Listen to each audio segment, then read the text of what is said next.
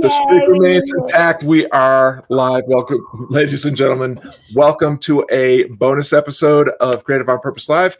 These episodes I'm calling Coffee on Purpose. Mondays at noon, I'm just going to bring in one of my favorite difference makers. We're going to choose one word and we're going to unpack what that word means and how it broadly applies to anybody that's out there trying to make things better by engaging in an endeavor that makes a difference. I couldn't be more thrilled to have my friend Meredith Grundy here on the call with me. Meredith, I'm going to let you introduce yourself. Who are you? What are you up to these days? Where can people go to learn more about you and the difference you're making? Heck yeah. Hi, I have so much gratitude to be here with you on a Monday at noon to have a juicy conversation. So thank you, Scott, for the invitation. I'll start there. So I'm a public speaking coach and I'm a multi-hyphenate. So let's just put it that way. So I'm a public speaking coach who can't speak. I'm a public speaking coach. I'm also a performer. I have a directorial background as well. And I have been using improv, have been an improviser, have been using improv to work with teams, work with individuals, and now predominantly working with people in public speaking to help them bring their stories to life on stage and to embody their stories and then find that adaptability that is so needed when you are going to be in front of an audience or just one-on-one with another person. So I find so much delight in helping people step it up in terms of their confidence and their own physical presence and how they choose to tell a story. Love it. Well, I knew that you were the perfect person to ask to discuss this word improvise or improvisation. And I think we should start by talking about what exactly do we mean when we're talking about improvisation. You're the expert here, so I'm going to go to you first. Thank you. Yeah, so improvisation for me is about yes, being present, being in the moment, being in that place where you can be adaptable so that if things do go awry, you're easily able to be flexible in the moment. And the training that I've had, which is I trained and taught at the Second City and then in IO Chicago, and then most recently taught a little bit here at the Pit in New York City. And I just love the form itself. And I've also studied, and I just want to be clear about this too, I have studied improv comedy forms, and I've also studied movement forms as well. So like the viewpoints training for actors and other practices within the movement world. I have also studied that extensively. And so I kind of try to pull from all of those different places to help people out with their public speaking and improvisational skills. And to touch back on the question that you asked, I also feel that it's about providing as many containers as possible. So a container, for example, would be a game, an activity, or an exercise, because I think we hear those things differently, so that people can really flex what that means to be in the moment, to make something up on the spot and have a really safe and brave container in which to do that. And so that is my goal with people, is to provide that so that they can really hone in on what it means to be present. Love that. I've always, so my background before Creative on Purpose became a thing was I was a musician for many, many years, mostly blues and jazz. Improvisation is a big part of that tradition. And the definition that I came to was actually had a lot to do with my struggles around feeling free and present in my improvisation. So I think of improvisation as responding and not reacting to your circumstances or the people that you find yourself with. And so most often the things that would make me complicit in my own suffering as an improviser was the chatter going on up here. Oh my God, he's so much better than I am. Oh goodness, I just stepped all over her vocal line. What is that guy in the front row thinking about this? Oh, I think I recognize that guy in the back. He's a much better guitar player. This, all that stuff. You reference this. To improvise is to be present, or to improvise well is to be present. And I'm just wondering, in addition to the presence, what are there kind of natural human skills that we're all born with that we can apply to improvising, or is it all come down to technique and training? Oh, I think that's a really great question. I think that we do inherently have the tools that we need to be improvisers. One of them, I think, is listening. I think cultivating that skill to be a deep listener, I think, is really important. I think returning to one's breath. So whether that be a meditation practice and whatever meditation looks like to you, because I think it can take on many different forms. I think noticing your breath, returning to your breath is also something we can cultivate as humans in the world. And then the other thing I would say too is to realize that in those collaborative moments, and it doesn't matter if you're standing on stage by yourself, you are in collaboration with the audience. You are in collaboration with the space. You are in collaboration with the objects in the space. To me, it's about noticing all of those things that surround you energetically that you are in collaboration with. And that if you can notice that, be present with that, what the space that you're in, and then have the essentially take it off of you and make it more about them, then you're doing, it's the hugest gift you could give yourself, is to just say, actually, it's really not about me right now. It's about serving my audience, giving them value, and or just being a great listener. Right. And that's dependent on what space you're in. Again, if it's one-on-one or in front of an audience, it's still about serving that other person. Yeah. Well, I love that you touched on that. So the first thing I heard you talk about was listening, and I couldn't agree more that, improvisation is what we're doing all the time. This is an improvised conversation that we're having. I didn't script out my part, and I'm pretty sure you're not reading from a script over there.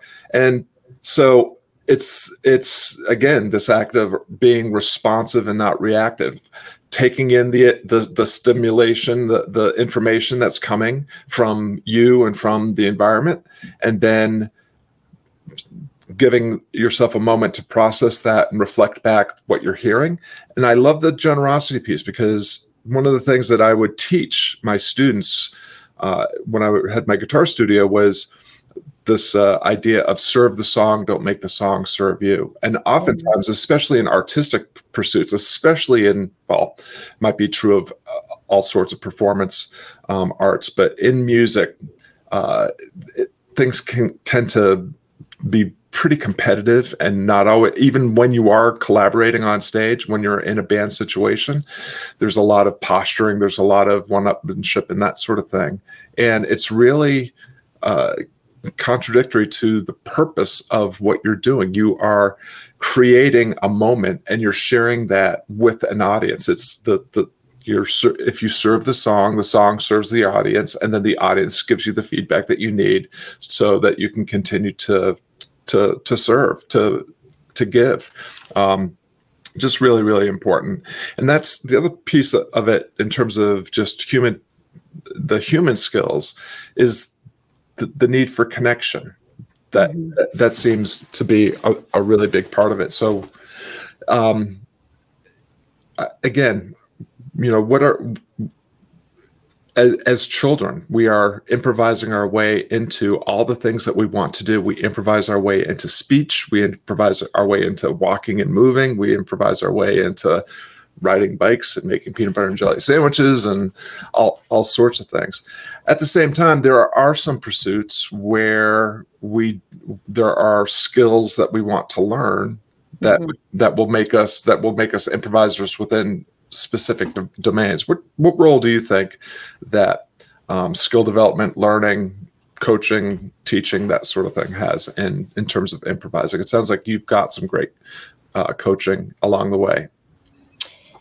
Yeah. Well, first I want to touch upon something that you just said, which is, viewers who are watching this, if you are a performer and you happen to be super young, like what you just said, I think takes up someone a very, very long time in that industry. It doesn't matter if you're a musician or an actor or whomever, it can be so competitive that it becomes very egocentric. And so if the sooner you can realize that it's about serving the story, serving the song, serving the playwright, serving the writer, serving the audience, and it's not about you, Oh my God, you are going to be a gazillion miles ahead of most people who have chosen to take those industries on as a profession. So I just want to touch back on that because I think you hit upon something major, which I wish I had known earlier on in life, right? Likewise. Yeah, yeah. So to touch upon the question that you asked too about, and just please reflect back if I'm not hearing it right, is what kind of a container have I used? What have I learned in the past to help people who may not be performers find more of that adaptability, flexibility, improvisation, if you will, and through the exercises that I do? Yes? Yeah. Okay, awesome. So I bring a lot of because I come from this improv background, and I'm going to call it applied improv, because what my goal is to take the improvisational exercises, activities, games, if you will, and I teach that game to either an individual. Sometimes I do it one-on-one in some of my one-on-one coaching sessions with people, and or with a group of people. We do the exercise. It's a lot of fun. We get to smile. We get to laugh, right? If it's a group of people and you're smiling and laughing, you're building trust automatically, regardless of what comes after that and how it applies. But then we do talk about the applied piece of it.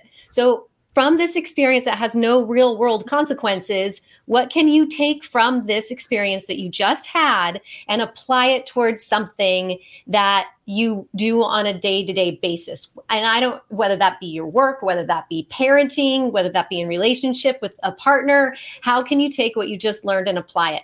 And I always like to start with the feeling, like what is the feeling that emerged for you and where does it live in your body? Because I have found over time that people have a really difficult time talking about feelings. They can't really target what the feeling is. So they give me long explanations of what the feeling looks like, but never really touching upon the feeling itself. So I really feel that it's a wonderful way to get people to tap into that place where they're not invited into often, and to be able to say, man, I felt scared, or I felt excited.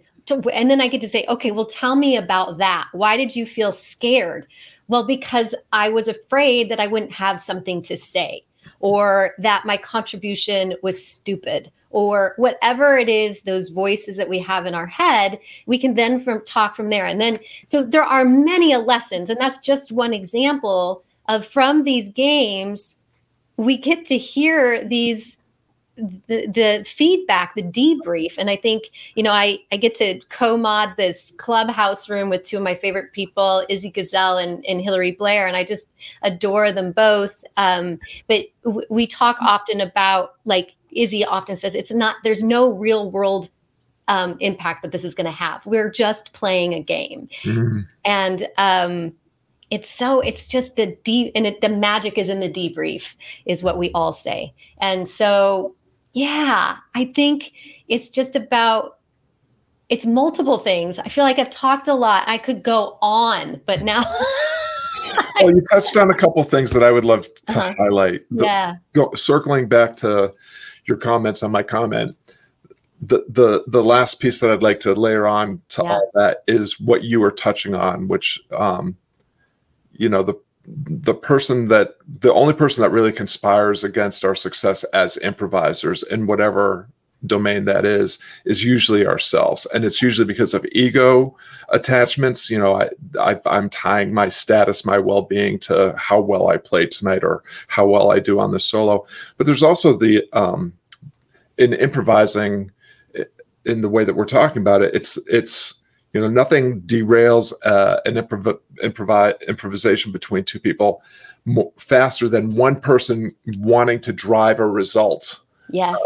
Get to a predetermined, someone comes into an improvising situation with an agenda. This is where this is going to go. And so I haven't done much in that kind of work, but I love that idea of yes and, just being open, and whatever the other person says, you say yes, and then you just whatever comes up. I also think just the idea of improvising is a skill. It's a muscle that gets better through practice. So just putting yourself in low risk, low impact situations where you can just say, hey, I'm just going to try to pay attention to my breath, be present, be aware of what's going on, and then I'm going to respond to the situation. You also touched on the idea of playfulness and having fun. And, that's tied to this idea of not taking yourself too damn seriously. We've been talking a lot in the Creative on Purpose community about the discipline of designing for delight. Just, delight is such an easy, renewable resource if we pay attention to doing things that delight us in service of delighting other people. It just becomes this virtuous cycle. And then the outcomes just don't really matter, because what's happening in the moment is people are having a good time, and you're making something out of nothing, just out of a moment. So last thing that you said that I wanted to just highlight is, you've kind of circled back to this a couple of times now, but paying attention to the internal dialogue, the internal feelings, and also paying attention to all the things that are out there.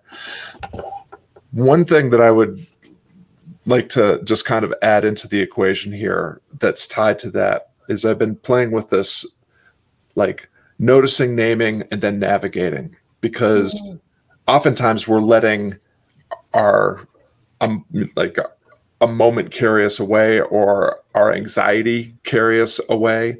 And you've spoken to this, like, it's important to wait a minute, hit the pause button. I feel that something is happening. And now that I feel it, I'm going to name it. I'm going to hold it at arm's length so I can negotiate with it and navigate my way through it, or leverage it to make the moment even better. So wondering if there's tools like that, those kind of presence building tools, and that also help you in the moment name the thing that might be upsetting the cart a little bit, so that you can right the ship and move forward. And I just mixed a bunch of really bad metaphors, but go ahead. I love them. I think they're great.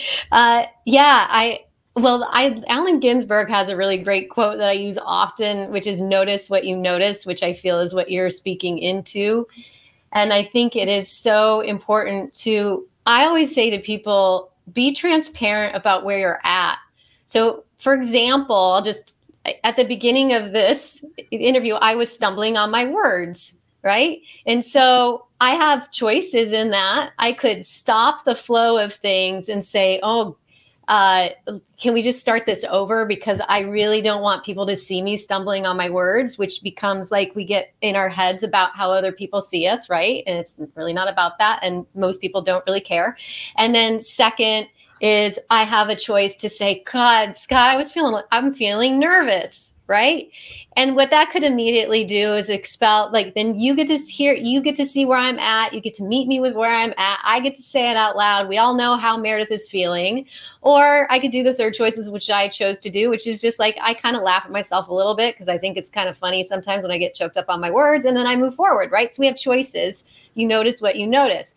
And so when I am conducting a class, or we're in the middle of a game, or we're doing the debrief, I always encourage people to use what's there. Just be present with what's there. Like, if you feel nervous, use that.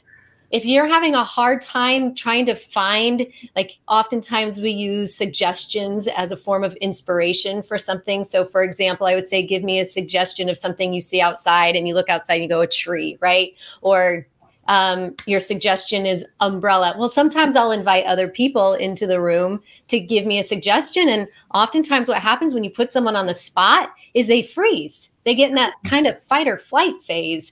And so I just say, okay, let's just breathe. What was the first word that popped in your head? Right. And sometimes they can't find that first word that popped in their head. And I said, okay, well, look directly in front of you. What do you see? A chair. Awesome. There's your suggestion, right? And sometimes we get so wrapped up, and we do that, blood rushes to the back of our brain, that sometimes the simplest choice can be the most difficult. So what happens when we can just stop, notice what you notice, breathe, and use what's there, is such a gift. Yeah, I love that. Well, and I love that you also wove in this idea of context. And that was something that was really powerful for me as a musician. Is is anybody going to go home from this crappy Holiday Inn gig and say, that when that guy missed, started to play out of key during the third song, he ruined my whole life. He ruined my evening. I'll never forget that. I mean, most of the time they just didn't even notice. No. And it's, sometimes people say, well, that's, what's the point if nobody cares?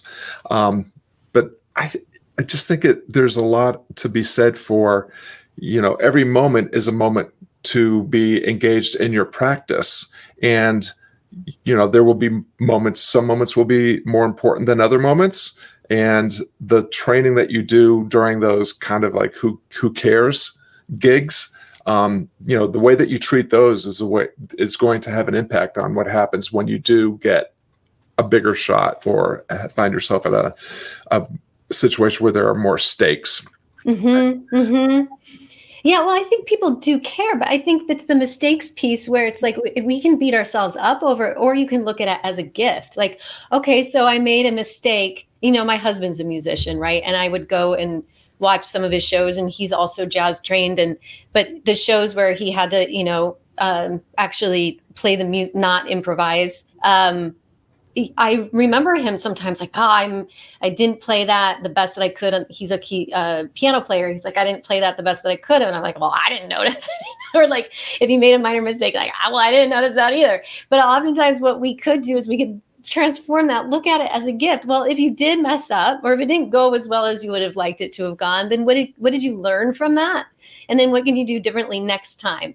And, or maybe that gift actually inspired something in somebody else. So sometimes our mistakes actually can turn into something gorgeous that we didn't expect, right? Especially if you're an ensemble of people that are in deep listening and they pick up on the mistake and then they can heighten it and then they can create it and make it something magical. Yeah. It reminds me of the stories of Thelonious Monk going, on tour. He didn't travel with a piano. He had to take whatever piano happened to be there. Usually they were pretty poor.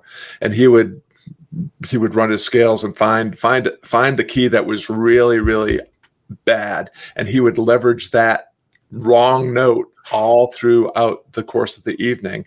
And he would turn something that was dissonant into something that was consonant, and actually made it a feature of the performance. And Miles Davis, also famous for leaving it, no fixing in the mix. We're going to leave the mistakes in there. It makes the rest of it really shine. So I totally agree that we can amplify our mistakes and turn them into something magical. It's also, I think, an extraordinary gift and just like you displayed at the very beginning when you felt yourself stumbling over your words and said, yes, I'm a speech coach and I can't. What a gift that, we're allowed to make mistakes. We're allowed to not always be articulate. We're allowed to not be perfect all the time, because so often, especially, in social media, we're putting a heavy polish and a veneer over everything. And I think people really respond to human moments of frailty, of experiencing fraughtness, and just making a simple mistake or misstep. It's a way I would prefer to get the mistake over with at the very beginning, because then I can relax for the rest of it. Is kind of my experience. Yeah, and sometimes those mistakes, like especially on stage, are like the best moments of the whole night, because it's the most truthful moment. I mean, that all good art really, I feel, comes from a genuine place of truth. And so, that's all I have to say about that. So for people that are tuning into this broadcast, they are supposedly people that are engaged in making a difference in the world. And a lot of folks that are, either aspiring to or advancing an endeavor that seeks to help enhance the lives of others are, they spend a lot of time constructing and designing and, developing things. What are the gifts of improvisation that could help people like us make the difference that only we can make even better, and maybe actually have a little bit more fun along the way? Yeah. Thank you for that question. Multiple things. Just like are seriously swimming around in my head at the same time. So I'm going to start with the first thing that comes to mind, which is the permission piece.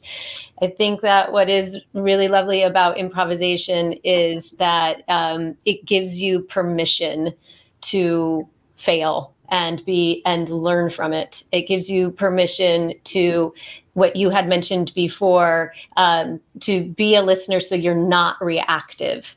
It gives you permission to try new things, to explore, to be able to be in concert with other people and use this tool of yes and to create something bigger than yourself. Because that to me personally is the beauty of it, is that more brains, and I know this is difficult for a lot of the solopreneurs out there, and that's why we got to find our tribe of people that like can lift us up, is more brains are better than one. If you can use this tool of yes and to cultivate and brainstorm how you can grow as an entrepreneur or as a community, like I think it's a wonderful tool for that yes and really is. And so I would just say, if maybe you're in a mastermind, play with that. Like, we're just going to spend the first 10 minutes yes anding every idea, and we cannot say no, we can't say yes, but we're just going to yes and every idea. And I don't care how silly you think the idea is, we're just going to yes and it. Because I guarantee what happens when that happens is, you might put something out that you're never going to go back to or use, but it could inspire the next great thought. I think that reminds me very much of what Seth Godin says about you won't get any good ideas until you get past all the bad ideas. And sometimes you just have to keep going until you get to the good one.